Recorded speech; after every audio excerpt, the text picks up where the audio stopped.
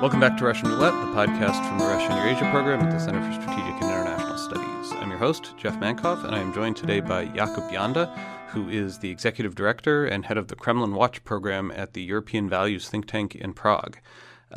He is an expert on disinformation, influence operations, and ways of responding to them.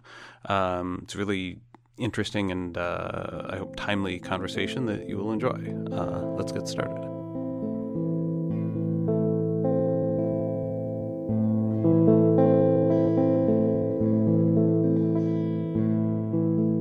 I'm joined today on Russian Roulette by Jakub Janda from the Kremlin Watch program at the European Values think tank in Prague. Jakub, welcome. Thank you, Jeff. Thank you for having me. So let's start with the basics. Disinformation and influence operations. This is a topic that's on everybody's mind in Washington and presumably in Prague as well. How serious of a threat is this? We have plenty of evidence that democratic politics are dysfunctional in a lot of countries right now, but among all the coalition of factors that contribute to that dysfunction, how important is hostile disinformation and influence operations? I would say that Western democracies have many domestic internal problems which are natural and with which we have to deal ourselves, let's say. But they are hostile actors, mainly state institutions or governments, mainly Russia and more of China, which actually are trying to use it or actually, I would say, do hostile activities against us, meaning European or American democracy as well. And more practically, I believe, in the eyes, in the mindset of Russian and Chinese state and their practicalities, how they do it, it's basically a military tool of which they use quite often for foreign policy objectives. Well, it's a political tool. I'm not sure it's a military tool. Oh, you're right. Maybe quite often it's the military knowledge which allows it on technical basis. Let's say, at least in the Russian case, and I would say partly more and more in the Chinese case. But you're right. They go for political objectives. Well, I mean, when they want to achieve something specifically in one region, one country, in Europe or the US, it's a political reasons why they do it, actually. Now, let's step back a second. Why? So I think we can understand what is going on and potentially what the impact is. Now, what are Russia, China, and potentially other authoritarian powers doing that's different? What makes the influence operations, the disinformation campaigns that they carry out different from, let's say, what the United States does, what Western European countries do? I mean, sometimes I ask the question, we talk a lot about Russian malign influence. Well, what would non-malign Russian influence look like? Is all Russian influence malign? Not at all. And it's a fair question, which I keep getting. I mean, for example, anywhere I do this in Prague or anywhere in Central Europe. So let me give you an example how we try to think about it in Prague. I was part of the government team, of Czech government's team in 2016 and 17, which looked into this. And we tried to assess basically which things are hostile, which are not. So what should the government respond to? And in our case, it's relatively straightforward. So we have a national security strategy, as most of European countries or any country would have. And in that strategy, the government or the state, in our case, actually names our interests of the government. Well, so practically, I mean, those are vital interests, the most important ones. So let's say territorial integrity, political independence, sovereignty, the usual things. But then there are strategic interests of the country. In our case, is the EU and NATO membership, and also stable neighborhood. With for Czech Republic basically means stable Ukraine, for example. So if somebody is trying to attack something or undermine some of those interests, that's something what the government or I personally would consider to be hostile. Okay. So if I put it very simply, if the Russians only teach language, the Russian language, Russian culture in my country, no problem at all. But once they spread this information, for example, about Ukraine, which they do a lot, that's quite hostile for our foreign policy interests of the country, for example. So, I mean, so the question, for example, is, are the Americans doing it or are Germans doing it in Prague or in Czech Republic?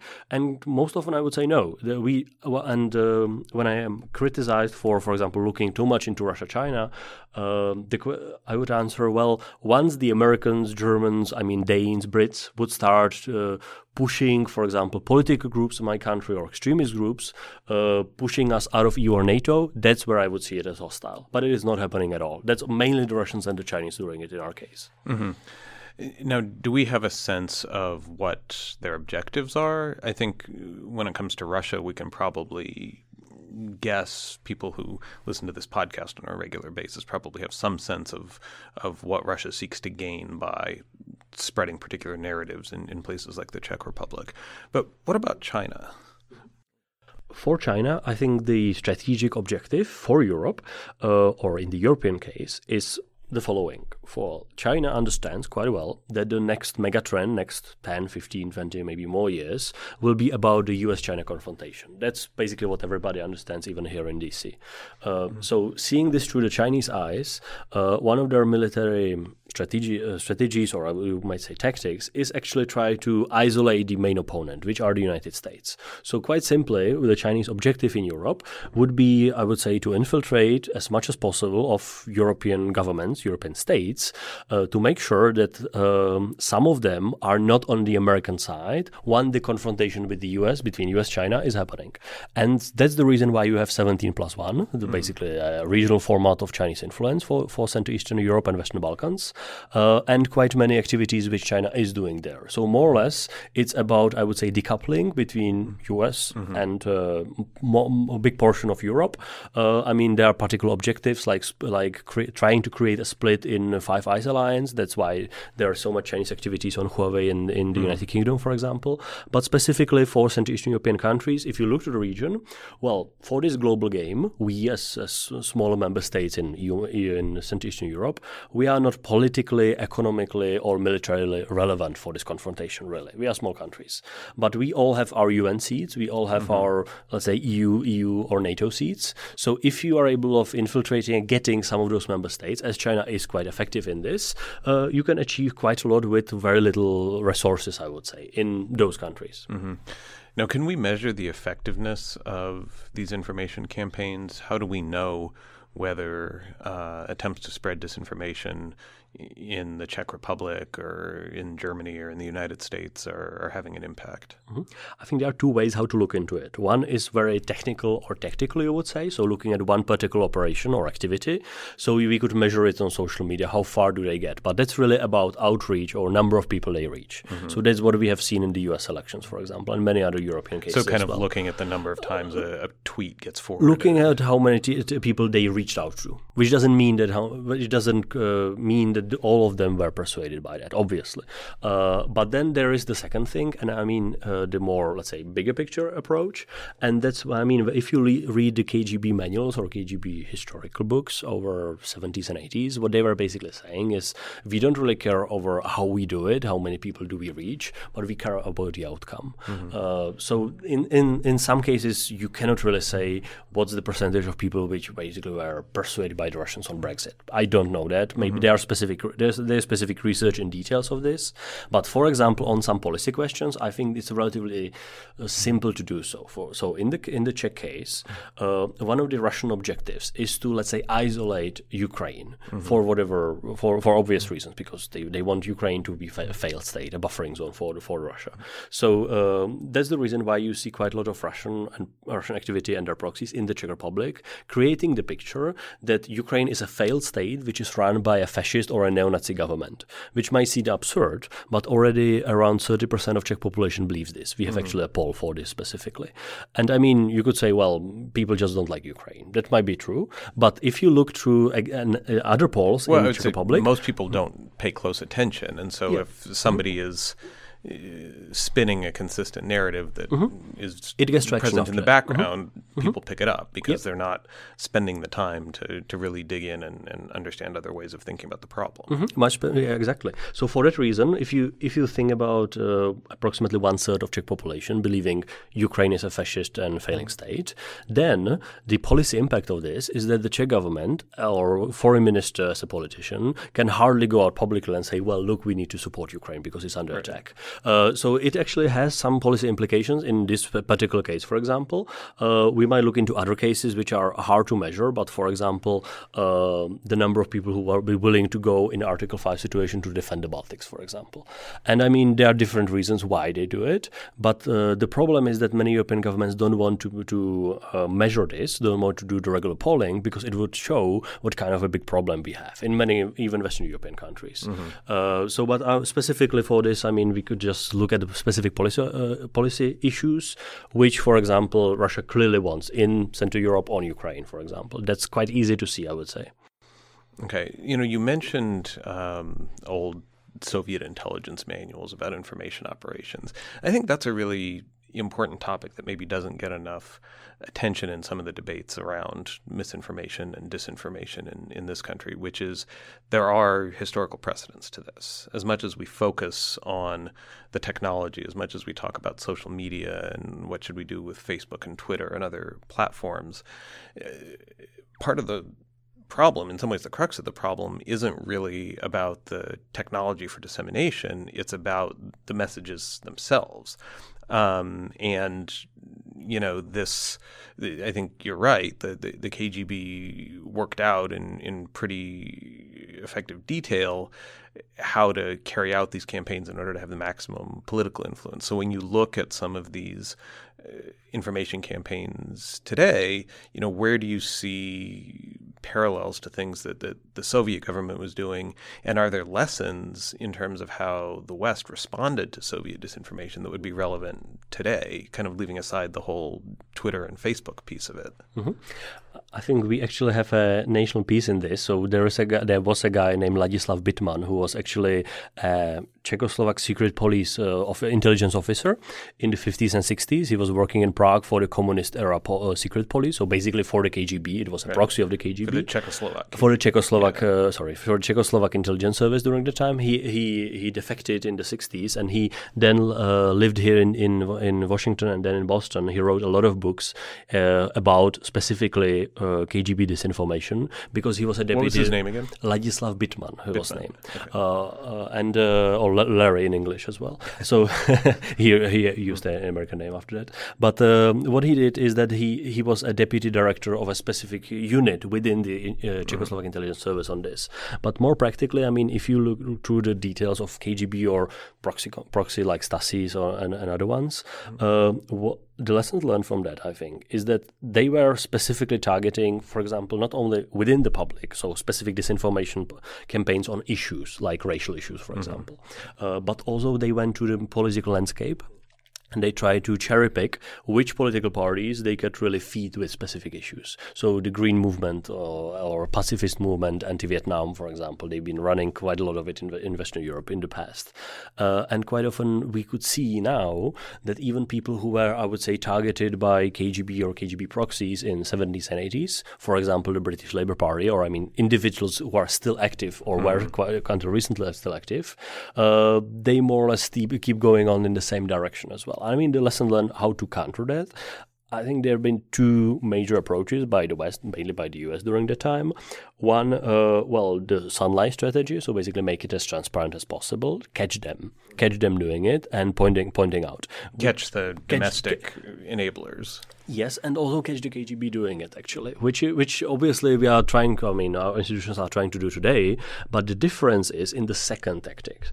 Because if you read through the Mitrokhán's archives, for example, of the KGB, which were brought up in the 90s and 2000s, you read a lot about operations KGB planned to do, but didn't do, decided not to do for political reasons, because they were afraid of being caught and that there would be a backlash against the Soviet government. Which currently, obviously, we can't see inside of the FSB, GRU, and SVR today.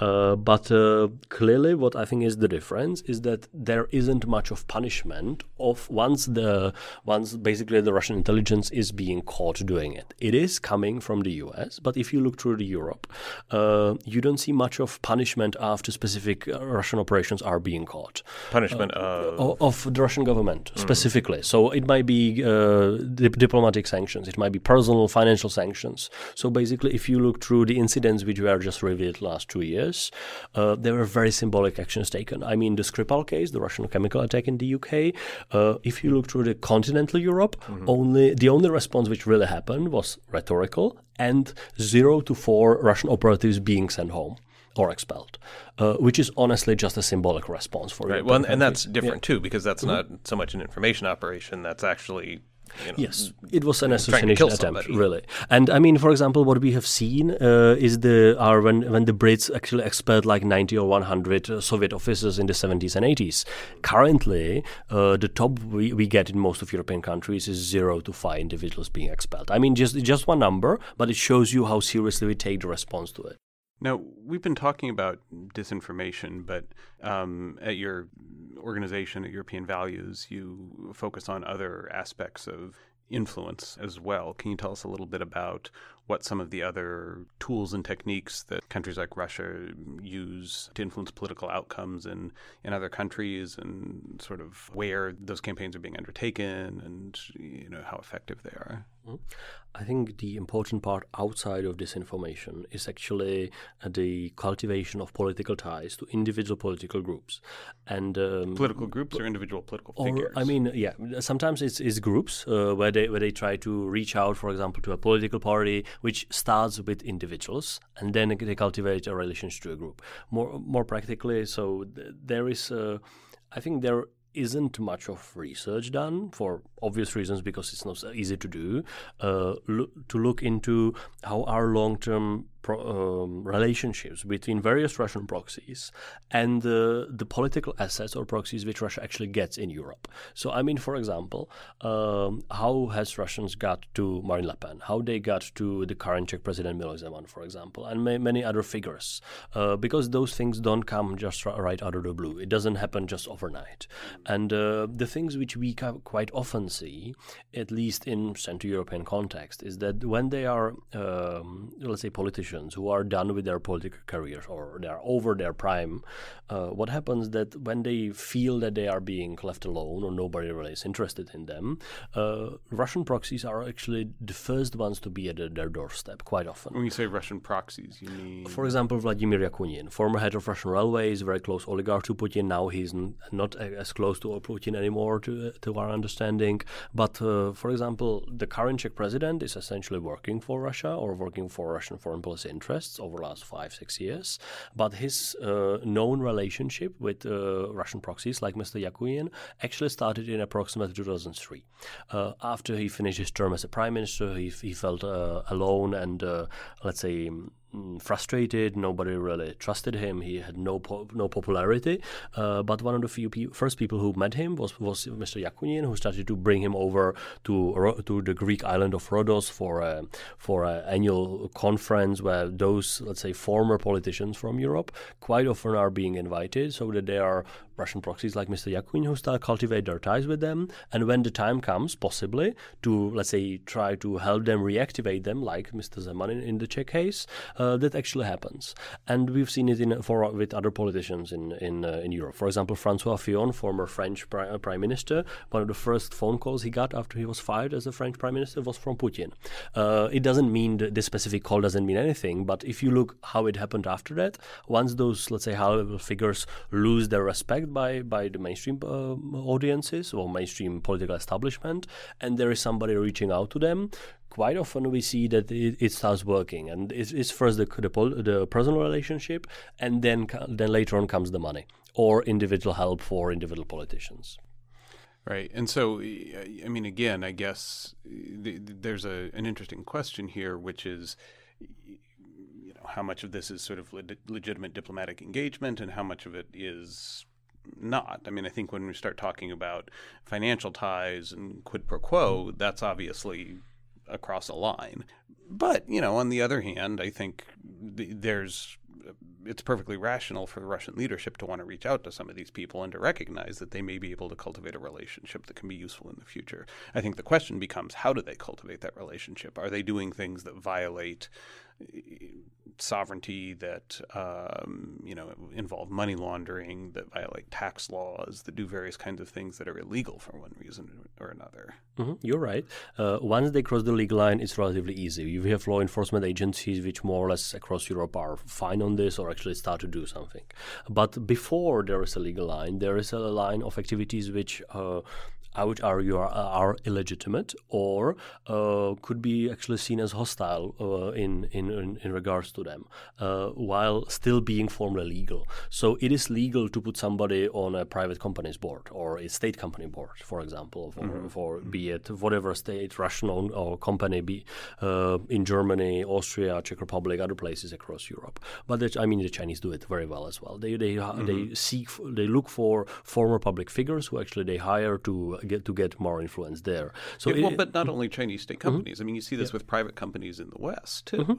There are plenty of former American politicians and diplomats who are serving on the boards of companies in Silicon Valley, regardless of whether they know anything about tech or not. Yeah, that's true, and that's legitimate to do so. I think the problem here is that because it's really boiling up the frog, at least in the European cases I see. So it is at the first glance, at the first moment, it doesn't seem to be hostile. I mean, when Gerhard Schroeder got the Russian state company job, I think it made some splash for a couple of weeks in German press, but after that, everybody was being on the board of the Nord Stream consortium. Yes. So that's something what many people in Germany would consider to be okay, and I mean they have right to believe it and right to defend it. But then, if you look from the long-term perspective, you see very clearly how the Russians actually did it, and it's a very deliberate, intentional strategy how to get those individuals. So it is not easy to fight it. Actually, I mean the only real response I see here isn't really coming from the government, because you cannot prosecute those things if they are not illegal, and you cannot make this illegal. Right. That wouldn't make real sense in democratic society. So I think what is the response, and in some countries I see it working out, is when you have civil society and part of the media which actually set up a political norm, a political line of what is acceptable, what is not. So the question comes for a next former minister, former prime minister, in his or her head. Will I lose political and social credibility if I accept this job? And me, as a think tanker working in this field, I would like them to think, yes, I will lose a lot politically and socially and personally if I do this, so they would not do similar activities. They would not choose to accept those jobs. Yeah. And you have to do it only by societal public pressure. That's how our things how to do it. And that's actually the big difference. Especially if these people have political ambitions. Yes. Right? I mean, if this becomes something that's going to be a political liability rather than a political asset for them in the future, then I think it changes the way that they think about whether it makes sense or not.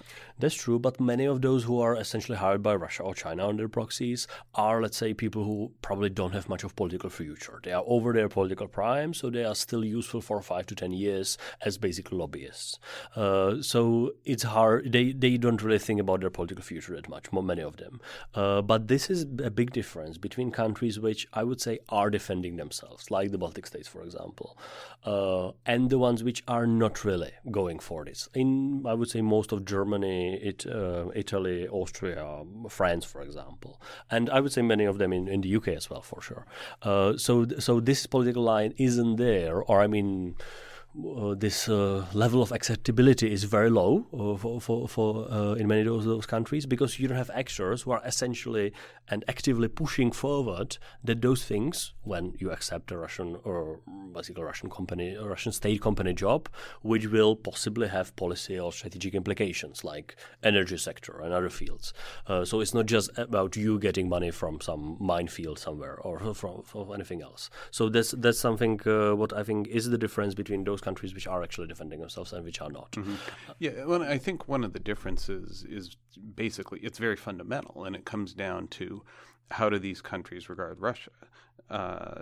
Do they see Russia as an existential threat to their sovereignty and independence, which I think is the case for the Baltic states and some of the other Central and Eastern European states? Or do they see Russia as another big country that you have to deal with through normal diplomatic means, which I think is the way that France and Germany and maybe put the UK in a slightly different category, but a lot of the larger and Western European countries look at the problem. I agree. And what we have seen since Crimea, since 2014, since the Russian invasion of Ukraine, is that there has been, let's say, a development in most of European countries on how do they see Russia. Sometimes it's really feeling, well, we knew it all the time, we are just defending ourselves, like the Baltics, Poland. Sometimes it's the category of which we call the awoken countries which more or less understood this is a big threat, we need to do something, like UK, Sweden, other countries. And there are countries which essentially did a lot of talk and very little action, like Germany, France, and a couple of others in the south of Europe. And there is basically, my question usually is, what else would have to happen so they would start changing their mind? Because, I mean, Ukraine, Syria, dozens of, let's say, activities inside of European countries. Usually the response to this question would be, once they get hit themselves, they start to understand it. Like Spain, for example. Mm-hmm. Spain, during the Catalonia crisis, they see a lot of Russian activity there. So the center-right government in Spain during the time actually started to do a lot of things on Russia for half a year. Or the UK, whose approach changed very fundamentally after the Skripal case. Mm-hmm. Now, you're Czech. You mentioned the current Czech president who has not followed this particular approach to dealing with Russia, let's say. Can you talk a little bit about your own organization's relationship with the Czech government and whether you've been able to have access or change minds, or just sort of how effective you think your work is back home? Mm-hmm. What we started to do after 2014 was that first, we spent a year or two trying to understand what the hell is happening with the Russian influence activities in Europe, because it wasn't obvious, I have to say. For many of us who haven't been dealing with this for 20 years, for us it was new, honestly. But we started to see in 2015-16 quite a lot of Russian disinformation, Russian proxies, political proxies, extremist groups supported by Russian proxies in a specific Czech context. And then the president who actually started to voice all the Russian strategic narratives, lying about that there are no Russians in Ukraine and the usual stuff. So what we started to do is that we have actually put together a community of like-minded first experts, some government insiders, some journalists, dozens of internal roundtables to understand this and discuss how do we see it. And then in 2016, we were one of the groups which actually persuaded the Czech government to launch a national security audit, basically a review of internal security policies of the Czech Republic. And in 2016, the Czech Ministry of Interior, which is our version of the Home Office, or the DHS, for example, they basically decided to have me as an external advisor on this specific process. So for 2 years, there was a government-led process with some outsiders like myself who actually look into first how our foreign influence activities, mainly Russia, China, are happening in Czech Republic and Central European context, and second, how is the government ready to face it? Because for last approximately 30 years, Czech government didn't have a real policy on countering this. There was a false, I would say, expectation. First, it's not touching us, it's touching just the Baltics or Poland, not us. Obviously not true. Second, there is freedom of speech, so we can do nothing about it. Obviously not true. We could do many things without interfering with freedom of speech. And the third, I would say, big expectation was that we have the counterintelligence community which will deal with it, which might be true in countries where the domestic agencies, like the FBI, for example, do have law enforcement and executive powers, which in Central Europe, with the exception of Poland, most of countries actually don't, because of our previous history. So you mean they can only conduct investigations? They can't? They can only gather information. They cannot even formally investigate. So our counterintelligence agency, or agencies in general, cannot really investigate in law enforcement process. They cannot execute anything in real life, let's say. So they can only gather information, because they were taking these competences away during the 90s because we had bad experience. Because of the history of having overly powerful security. So for that reason, our intelligence community is, let's say, very weak. They are very good analytically, but they cannot do much with that. Mm-hmm. So the government doesn't have an arm platform which could do those things. We have law enforcement, but as we said, many of the influence activities are formally legal, so you cannot prosecute them with law enforcement. But still, you would like to do something as government, and that was the whole audit we were doing with the government. So the government started to launch a couple of policies addressing this gap of policies, let's say, of what we could do. So more or less, our experience with the government as our think tank was really working quite closely with, let's say, security policy professionals. And currently, for example, we implement Czech development aid in Georgia on this particular issue on Russian influence activity. So I would say we work relatively closely, but we are not a government organization, and we have an internal rule that only up to 10% of our annual budget can come from government sources to be financially independent on the government. Because in our region, governments change, and you never know how bad it's going to be. Right. So when you have been consulting with members of the Czech government, this is people in sort of the career civil service who are not being affected by the changing political winds. True. Yes. Mainly, let's say, intelligence, security policy experts from ministries, agencies. That's mainly the people we work with on these issues, because they look into it on a daily basis. And then there is the political class, obviously, which is already different. And has this issue been taken up by the political class? Has it become part of the domestic political debate in the Czech Republic? It has, but mainly because of the Russian proxies like the president. Because if you can imagine, I mean, you can imagine very well here in DC, but if you have a head of the state, in our case, who is essentially using Russian lies on a daily basis, and who is essentially supporting Russian foreign policy objectives, in our case, it becomes a domestic political issue. It's not like page number 10 in the news, it's really the front news. Yeah. So the opposition is hammering. And in our case, fortunately, the president is only a ceremonial figure. He doesn't have policy competencies. It's the government and the prime minister doing it. So all of our governments in the last 5 years have been, I would say, very solid on these issues. One of the reasons is that we are actually in NATO, which doesn't mean that NATO influences us, but it means that if you are a NATO country prime minister, you actually are more or less accountable to your other peers within NATO. So you have to discuss these issues with your peers, with your neighbors as well, with all except of Austria in NATO as well. So that's all of that is basically synchronizing to some extent. And the security policy institutions are very much in sync on this as well. So I'm not saying it's perfect, but more or less those things actually keep holding up compared to other countries in the region, like Slovakia, Austria, or Hungary, where Russian influence is relatively high, like in Hungary, for example, and their institutions actually have much tougher time than the Czech ones. Mm-hmm. So how is Europe and maybe the United States doing? Since you've been doing this since 2014, you've had a chance to get a bit of a longitudinal perspective. Have we gotten better at identifying and pushing back these examples of malign influence, or are we still kind of figuring out how to fight that battle? I think the understanding of the threat or of the problem, actually, we have it, more or less. It's hard to deny the existence of this threat anywhere in Europe, more or less, with some exceptions of some Southern European countries. But more or less, the existence is here, or the admittance of this. But where we haven't got far is actually first responding to the threat, meaning for example, to the messaging of specific disinformation actors, or let's say to deterring and punishing the hostilities which Russian government and its proxies actually do inside Europe. So more or less anytime there is, let's say, a hostile act by Russian government inside Europe, I mean, including, for example, in Ukraine, mainly it's the U.S. Congress pushing the U.S. administration to respond, more or less, with, I mean, obviously the agencies actually doing quite a lot of work and some departments as well. While in Europe, you have the Brits on basically storming the response, more or less, at least in the recent years.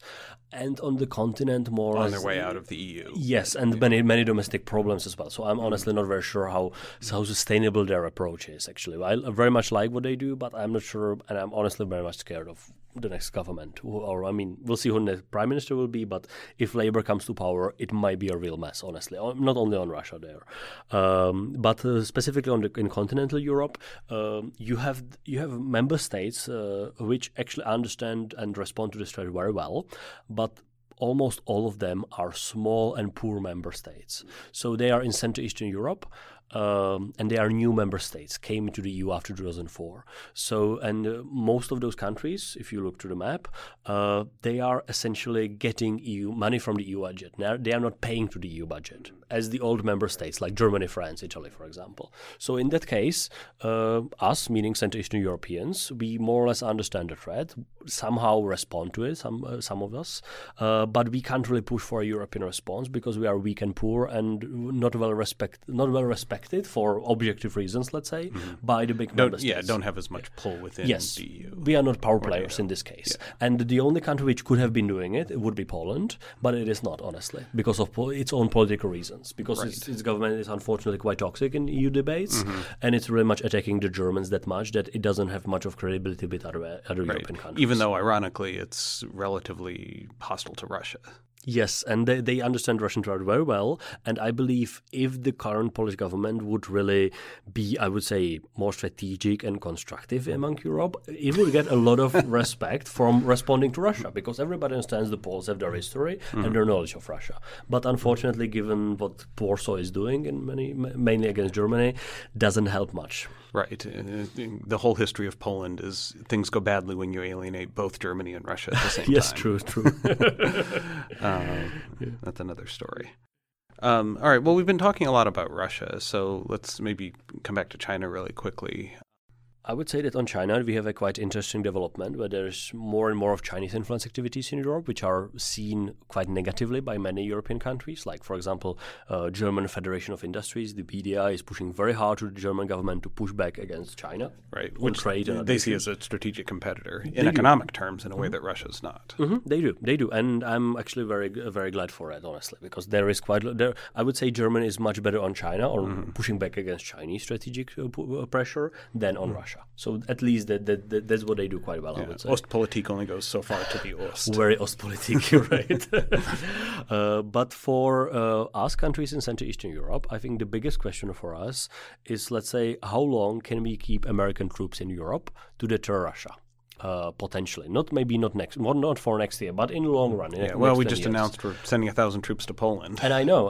There are current things happening, let's say, but I understand that in Washington there are, let's say, many people who, for I would say objective reasons, really think, well, NATO might be just basically a regional organization for deterring Russia, and that's more or less how it is. But given what I think will be coming up in next possible decades, U.S.-China confrontation, I would say that people on both sides of the aisle here in DC would really expect the Europeans, let's say, to be on the American side on China. I'm not saying that the Europeans should be invading China or whatever. I mean, using our militaries to do anything. But Russia's kind of in between. That might make it a little difficult. There are a lot of bad jokes about it, you're right. But the fact is that I think generally the message for us in Europe is really, if we want to keep American troops in Europe to deter Russia, we need to be on the American side on China, which doesn't mean that we would be very aggressive on China, but we cannot become a liability on China, which many of us in Europe, including the Czech Republic, has been quite often. So I mean, now there is the Huawei case, whether we will allow this Chinese tech company to build our 5G networks, but also other government communications networks across Europe. And that's a big question for many European governments. And many of them see it as a very technical issue, it's just our domestic problem. But it's really a strategic issue, not only from seeing it from Washington, but really seeing how are we going to move on China, because China really wants Europe to be basically neutral in its confrontation with the US. Which is exactly what Russia wants. Exactly, yes. Okay, Jakub, that's been great. Thank you for joining us. Thank you very much for having me, Jeff.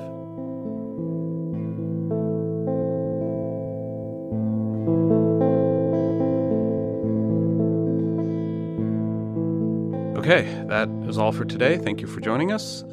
You can find a link to Jakub's bio in the show notes, and you can also find a link there to his organization's 2018 annual ranking of EU states on their responses to Russian interference. Keep your eyes out for the 2019 ranking, which European Values will be releasing soon. Also, as a reminder, as always, if you haven't done so already, you should subscribe to Russian Roulette on iTunes, where you can also leave us a rating or a review. And if you don't use iTunes, you can check us out on Google Play or SoundCloud. Sign up, subscribe, and spread the word, and enjoy. Also, a reminder to send mailbag questions. You can email them to rep@csis.org and put the words Russian roulette in the subject line. We promise we'll do another mailbag segment here soon. Also, you can follow us on Twitter at CSIS Russia, or you can follow me at Dr. J. Mankoff. And finally, of course, big thank you to everybody who works so hard to make the podcast happen every 2 weeks. That includes our producer, research associate, and program manager, Roxana Gabidulina, and the whole CSIS external relations and iLab team. Thanks for listening. Until next time.